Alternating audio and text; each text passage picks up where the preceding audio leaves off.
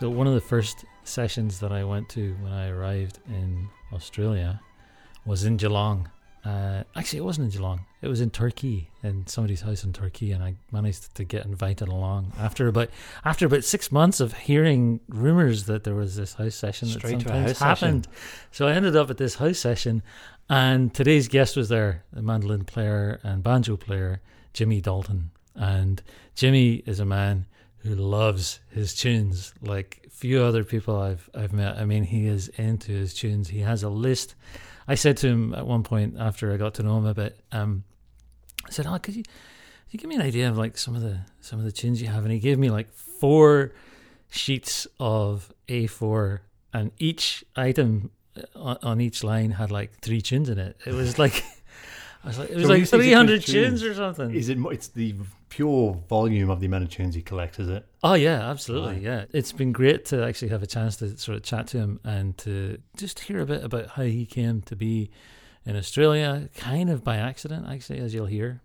Spoiler alert. So let's get on with it. Yeah. Quickly, Darren.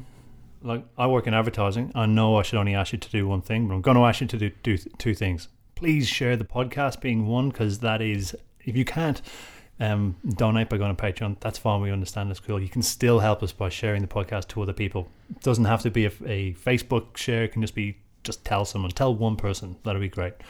The second one is, if you're feeling flush, why not pop over and help us on our quest? So $2 an episode.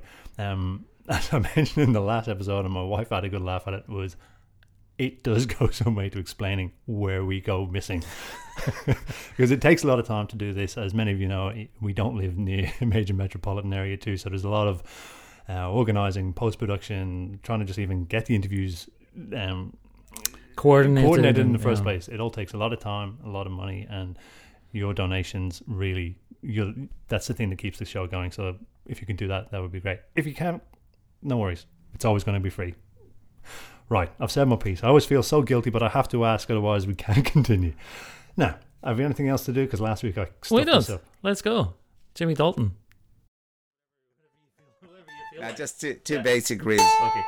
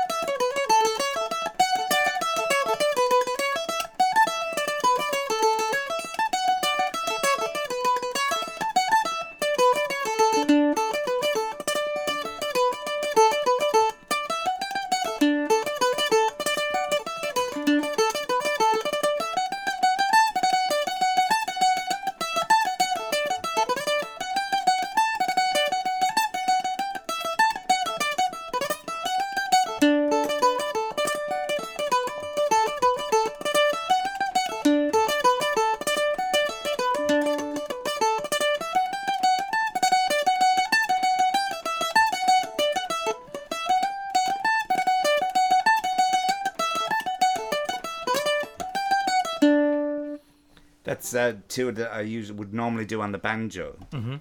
But what is your first connection with this kind of music? I mean, you grew up in Waterford?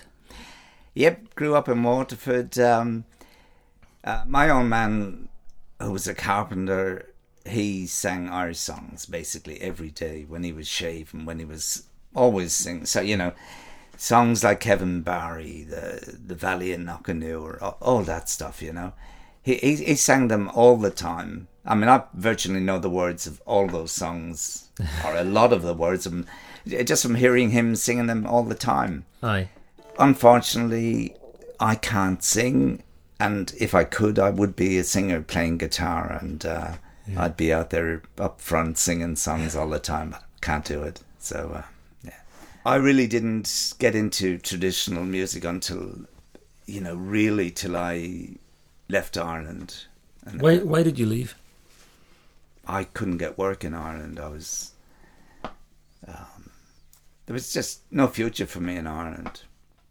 So What kind of work were you looking for? when I was in Ireland, look, I finished my leaving cert, and I did work as a fitter's mate for a while in the old glass factory in Waterford.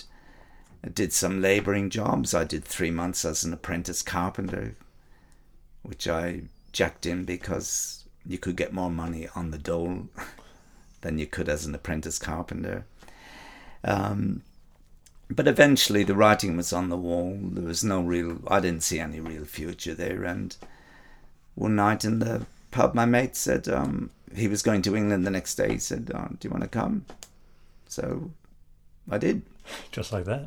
Just like that. Uh-huh. So did you go home that night, pack your gear and away? Went home.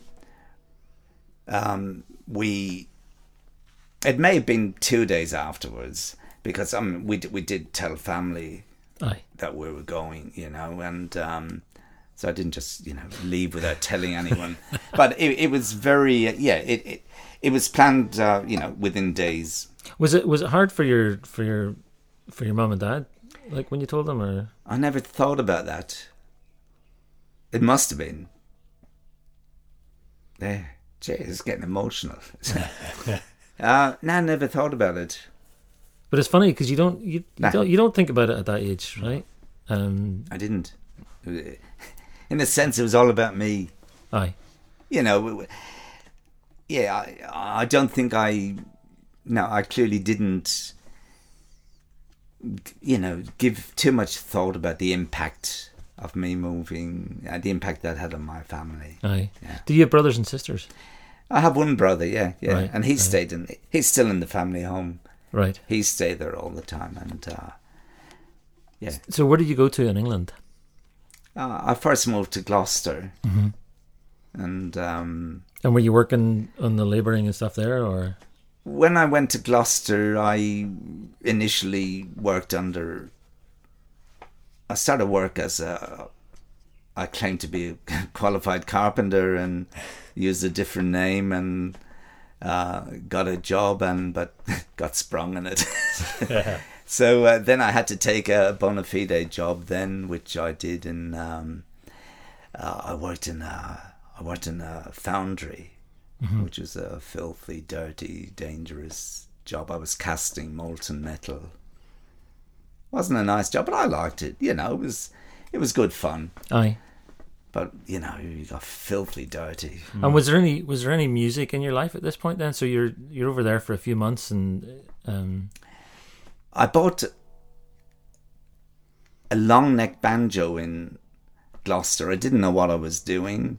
I just bought one, but I never learned to play that then. No. Eventually moved to Cardiff, but and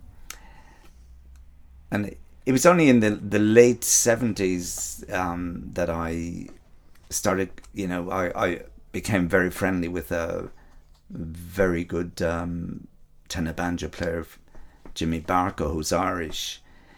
And so this was in Cardiff. Yeah. So tell me a bit about him. What was it about his playing that attracted you? Jimmy just he could sit down, listen to a tune. I remember him with the old tape on off, but he'd have it within a short period of time. He was very willing to show me how to play things. So he essentially ignited, I think, that little flame in me to really want to play the banjo. He played in sessions, and he was he carried the sessions over there. Mm-hmm. And where were you playing in Cardiff? Where were do you remember any of the pubs where you would play? Because it's a great city of pubs. There was one down where the Tudor.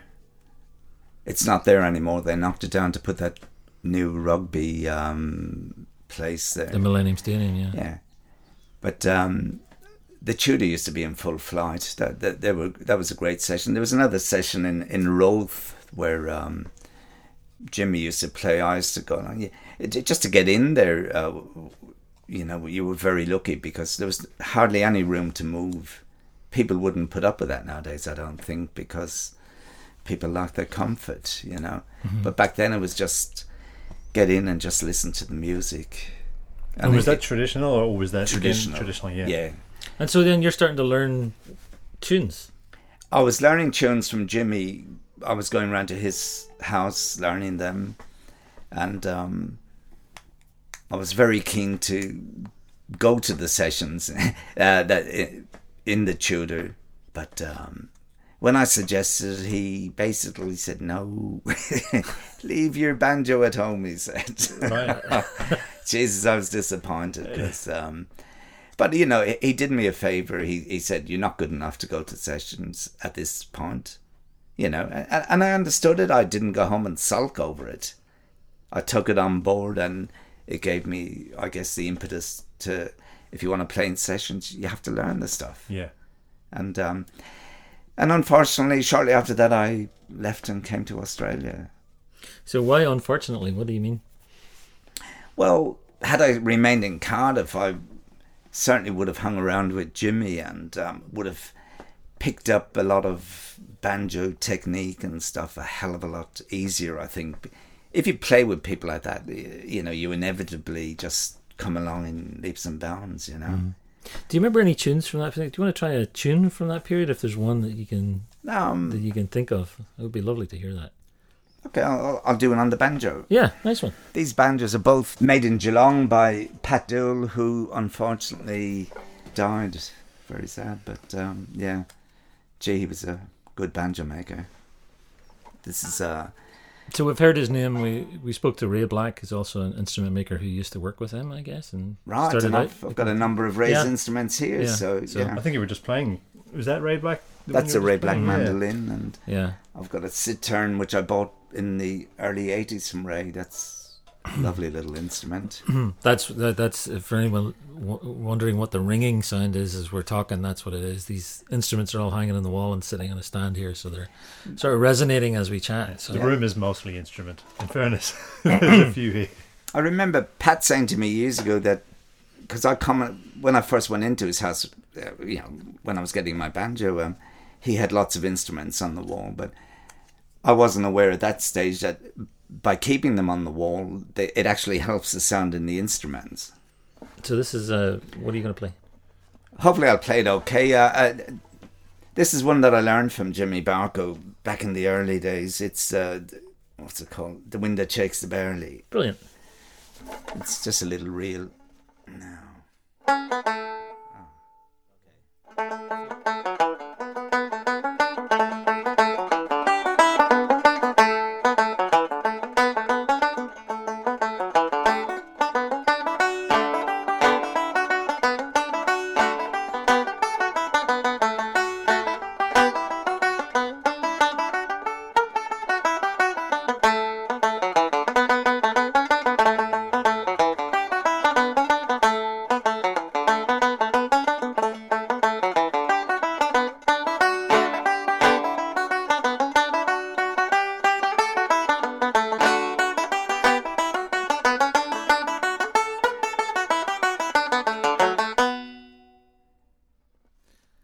That's The Wind That Shakes the Barley, Yeah. played by Jim Dalton on a banjo made by Pat Dool. That's Of right. Geelong. So you moved to Australia. I mean, we're compressing things here, and so I mean, was it a big thought process about moving to Australia? Was it a big? Look, at the time, it was the plan was to come to Aussie for 5 years. Right. We didn't envisage at any stage that we would stay longer than that. Make your fortune and Yeah, just see a bit of the country. I did have 2 cousins out here then, and you know, because they were already in Aussie, you know, at least I knew someone out here, and but instead of 5 years, I've been here, you know, since 1980, and it's now 2019, so 39 years I've been out here. Mm-hmm. What's going on musically when you move to Australia for you? Well, when I came out first, I spent 8 months or so in Mildura. There was bush bands in Mildura then. I didn't play in one then because I wasn't in the in Mildura long enough, but I did get to meet some of the guys who played in the band, and in fact eventually ended up playing with them. After Mildura, I went to Warrnambool once again. I was playing music down there, but not in a bush band. Didn't really get into the bush band until, after Warrnambool, I worked in Geelong for a number of years, and then moved back to Mildura, where I stayed for about 10 years. During those 10 years, I had my own bush band called the Dalton Brothers. The guys I hung around with were very good musicians, singers, great harmonies. There was other people, if we had big jobs that we could call on, like one guy, Chris Rogers. Chris is a session muso. He runs his own recording studio. He plays 5-string banjo, mandolin, guitar, you name it, he plays it. Chris played on and off with us, and a number of other people, but we had a good sound. We had Mildura sewn up. We made regular money over those 10 years. So what kind of tunes were you playing? Tunes or songs? What was the style? It was a mixture of, like, we'd have say 4 brackets. A bracket might last, when I say a bracket, I'm talking songs and tunes, so that might go for 40 minutes, and then you have a break, and then you do your next one. So with those, you'd have a number of songs, which could be, Star of the County Down, a lot of the Australian bush songs, even the Black Leg Mine, or we did the Black and Tans, which is an Irish song, but it went down very well over here. And we also, with a lot of the songs, we used to stick in a tune, in between, just to break it up, and that went really well.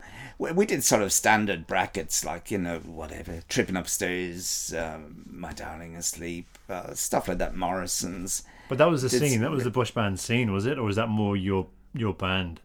No, the bush band scene, there was other bush bands up there as well, and this is not just Mildura, it's around the country. Yeah. Back then, bush bands were big. I mean, they were in Melbourne. There was the Cobbers and the Captain Moonlight, and there was a lot of bush bands around. And was that mainly in Victoria, or was it, like you say, all over the? No, it was all over the country. Yeah. Oh, that's interesting. One of the lads who played with me, Billy Smythe, he played over in Perth with a very well-known bush band called the Mucky Duck Bush Band, and they recorded a number of LPs. If you can put your finger on it, what was going on that was happening then? What was that about?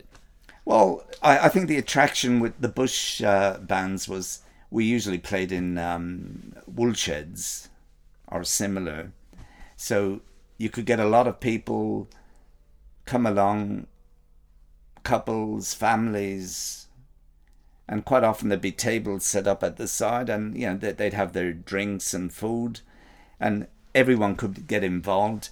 There was people calling dances, so we did dances that weren't too complicated. Yeah.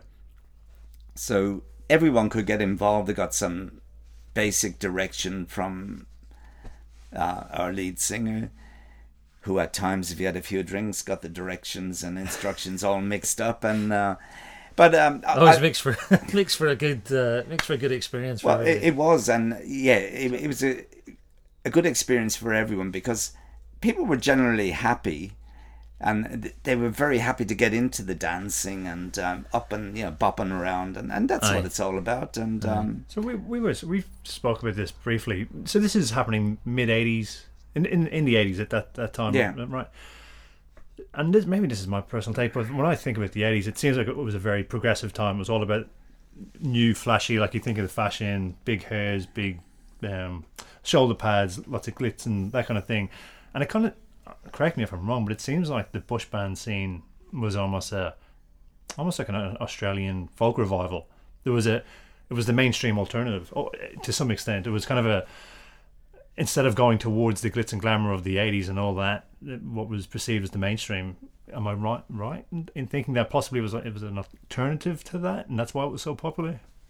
Yeah, I tend to agree with you. My experience with the bush bands is more in the 90s. Okay, yeah. Okay, yeah. I just want to clarify that. I think, too, a lot of the musos who played trad music saw the bush bands as an avenue to get some extra dollars as well. Yeah. And, you know, it was... and it was obviously the want for it. Like, the only way you would make money is for people to be interested in it and have a good time at it. There was a big demand for it. Yeah. And it paid quite well, in my opinion. Fascinating from an outsider learning about it, just really through stories. Ray spoke about it, one or two other people have spoke about it, and yeah, we've struggled to kind of get an idea on what this bush band scene was like. Look, one job we did was, it was 18 kilometres, it was a wool shed 18 kilometres in off the main road. So you had to drive down a dirt track just to get to it. It was a working wool shed. So, but what they did was, you know, moved everything, tidied up the place, and try and get it to smell somewhat nice.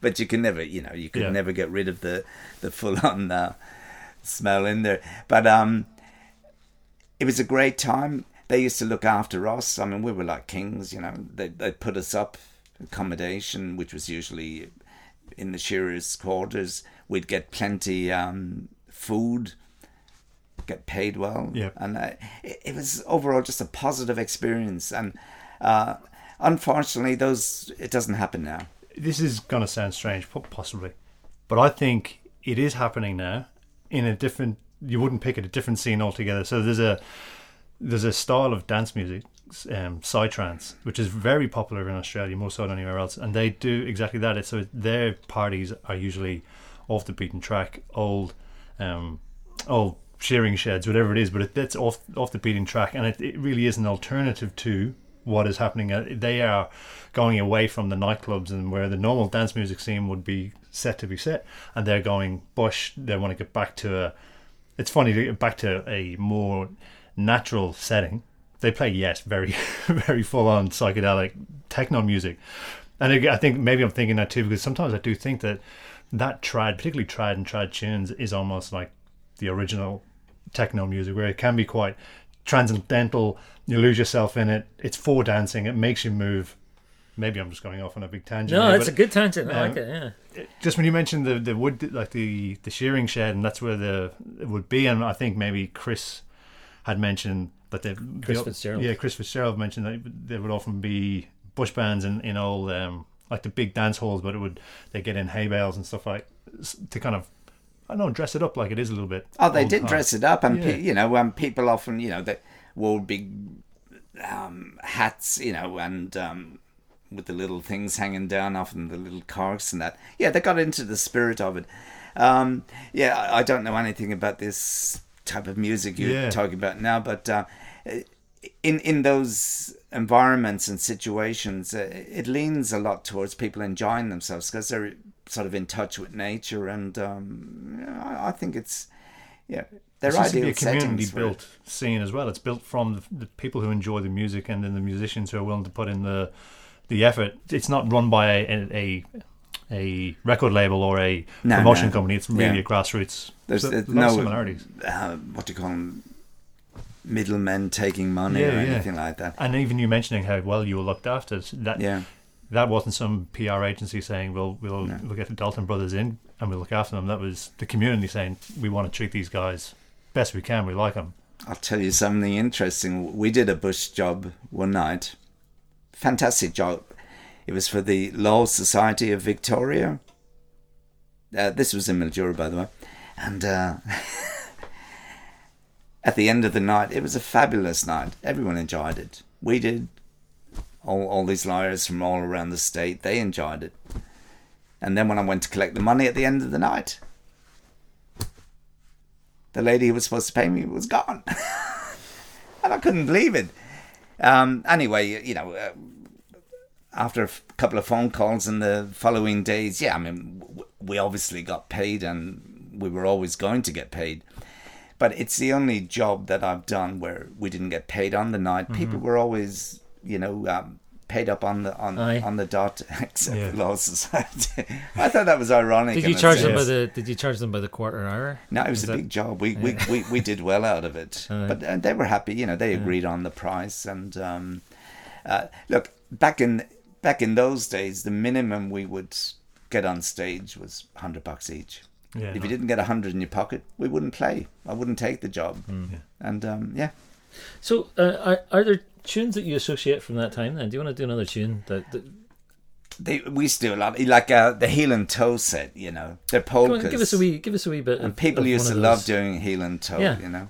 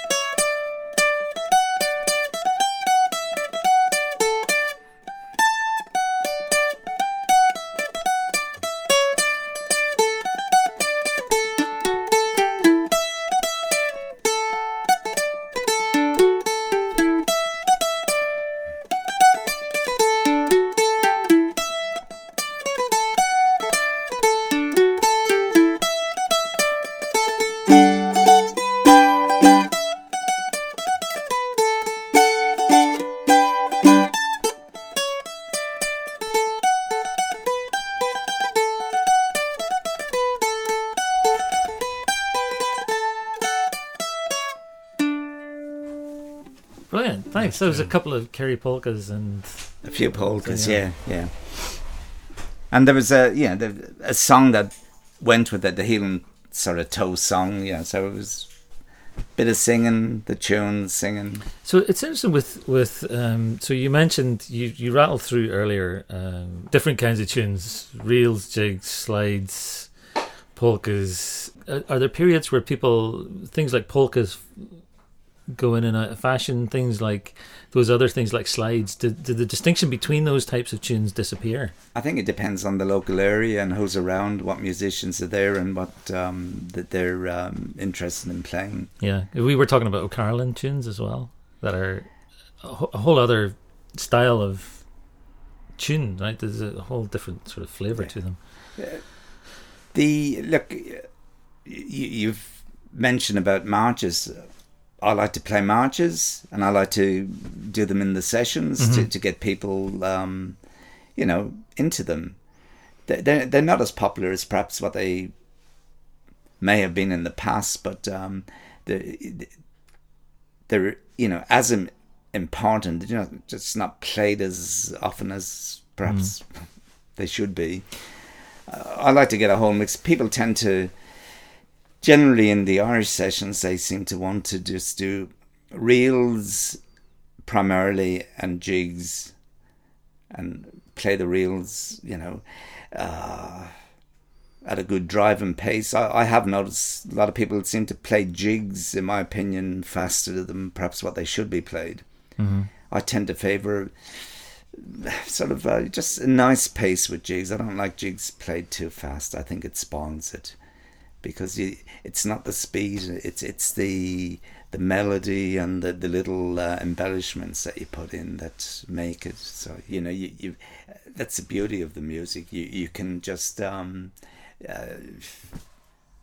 work around it. You can do what you, as long as you stay true to the tune, you can sort of have little variations here and there, and you know, and do the tune justice, and you know, that's a sign of a good player when they can do that, you know, rather than just stick to little black dots on a piece of paper. When you get into that, it's a very esoteric notion, but it's very much what makes music intrinsic to us as human beings, right? It's the fact that you play a tune one day and you play it one way and you play it the next day, and you might be playing approximately the same notes, but the feel can be completely different. And it's about feel and the moment that you're in and the mood you're in and the light coming through the window and the sound of somebody walking upstairs, or you know what I mean? It's just like, I mean, that seems to me where the magic of this music comes from. It's just that momentary thing. You'll never be there again playing that tune the same way again.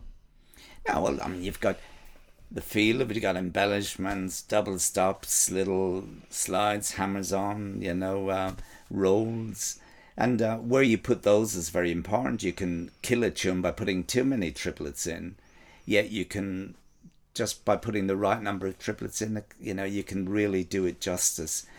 And it does take a while, I think, to know whether you're overdoing it, you know, or going for overkill, or just getting a nice balance. Do you still then, when you're in the middle of a session and things are really kicking off, do you still get a real thrill at the end of a set of tunes where you think, I really pulled that off, you know? Yes. Yeah. Look, I love good driving sessions. Aye. And if everything sort of connects among the players, it's it's probably like an athlete winning a medal, you know. It's a great achievement. It's a great thrill, and it's a buzz. Yeah. As a listener too, nothing comes close to that experience too. So as someone, I'm saying myself as a pure listener, not a player, you can't. I've very rarely heard anything on recorded that has got me anywhere near hearing good live session. That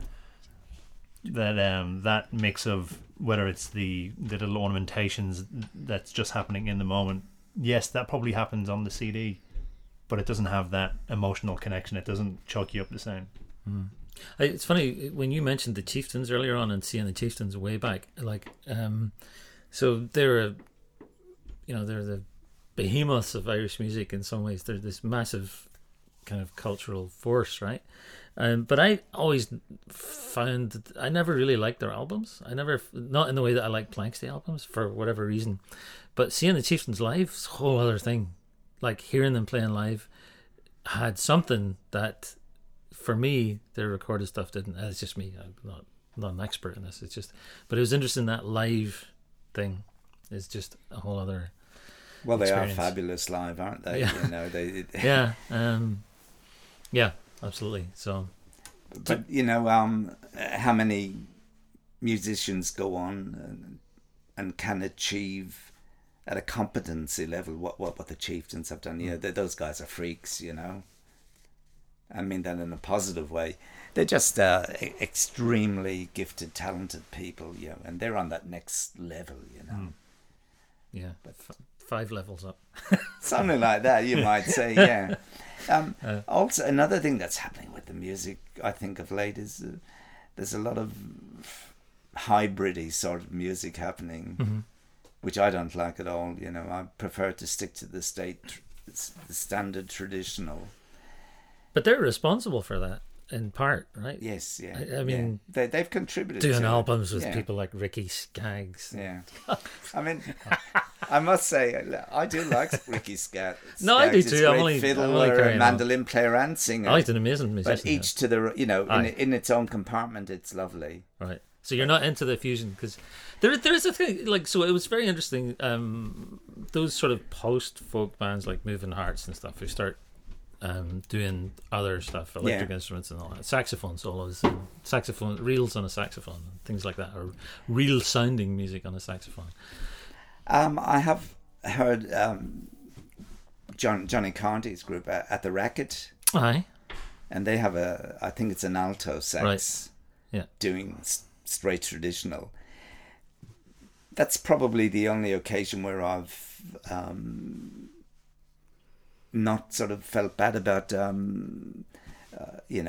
brass or anything like that being involved with Irish music, because in that particular setting with Johnny Carty, I don't know the name of the player, but geez, they've got a lovely connection and the sound is lovely. I've got a copy of it here somewhere, but right. But it's not for you. It doesn't, for the most part, that doesn't. I appreciate it, but I can see the bigger picture, and the more that happens, the less of the pure trad we're going to see. And well, also you say that. I mean, I guess that's true, but on another level, it's like I wonder about just the fact that you can hear anything that you want to hear virtually. You just go online and find it, right? I wonder how that affects things like regional dialects in the way that people play, right? The style, like people would talk about a West Clare style or, a Donegal style, and do those things, like the accents in speech, right? Do they start to disappear with the fact that everything is kind of mashed up together now? I don't think so, in my opinion. I don't think it will affect the local styles, because music, like for instance, music in Ireland is thriving. I was back there in July. Sessions, 5 nights a week. I had to limit it because you can only take so many. But no, it was thriving. Sessions were so well attended. The level of playing was really good, and the age groups, they went from sort of 14 up to 80. So do you still love living here? Now, one of my bugbears about living in Australia is the lack of good sessions. I miss it. It's really hard. I mean, sitting down playing along with CDs is in a sense it's a bit sad at times, but if you need to do that just to stay in touch, that's what you have to do, and I do that a fair bit, and I don't particularly like doing it. When I was on holidays over there in July, I was at sessions at least 5 nights a week. Great social thing. Everyone was very inviting, inclusive. Got treated really well. A couple of the sessions, got free beer in some of them. So it was good. And they really invited me to, start off brackets and play tunes, and I had no trouble whatsoever fitting in with them, because they were just so inviting of outsiders, and even though I'm from Ireland, but they were very inviting and inclusive, and I was really surprised. Well, I wasn't surprised because I've seen it before when I've been at sessions over there. It's always the way, So the music over there is never going to die, but I don't think a lot of those session players particularly like me. I don't think they particularly like the odd time signatures. And it's really hard to, if you have a few drinks and you're trying to play those odd time signatures that Andy often comes up with. Right. So should we have one more Tune? You want to do a couple more tunes? Yeah. Yeah. Oh, the those polka things I haven't played then, but since I was playing bush bands, I think. Oh, But, they wouldn't have... they were a bit rough, but anyway. It comes with the territory. What do you want to do? I want to do the Sally Gardens and the Maid Behind the Bar. Given that I was talking about the Sally Gardens before, so and it's one I know. It's tune number 3 on my list of 11 tunes or something. It's so. in every session. I know. So It's anyway, a there you go. tune. So in the spirit of trying to enjoy it for the beautiful tune that it is, off we go.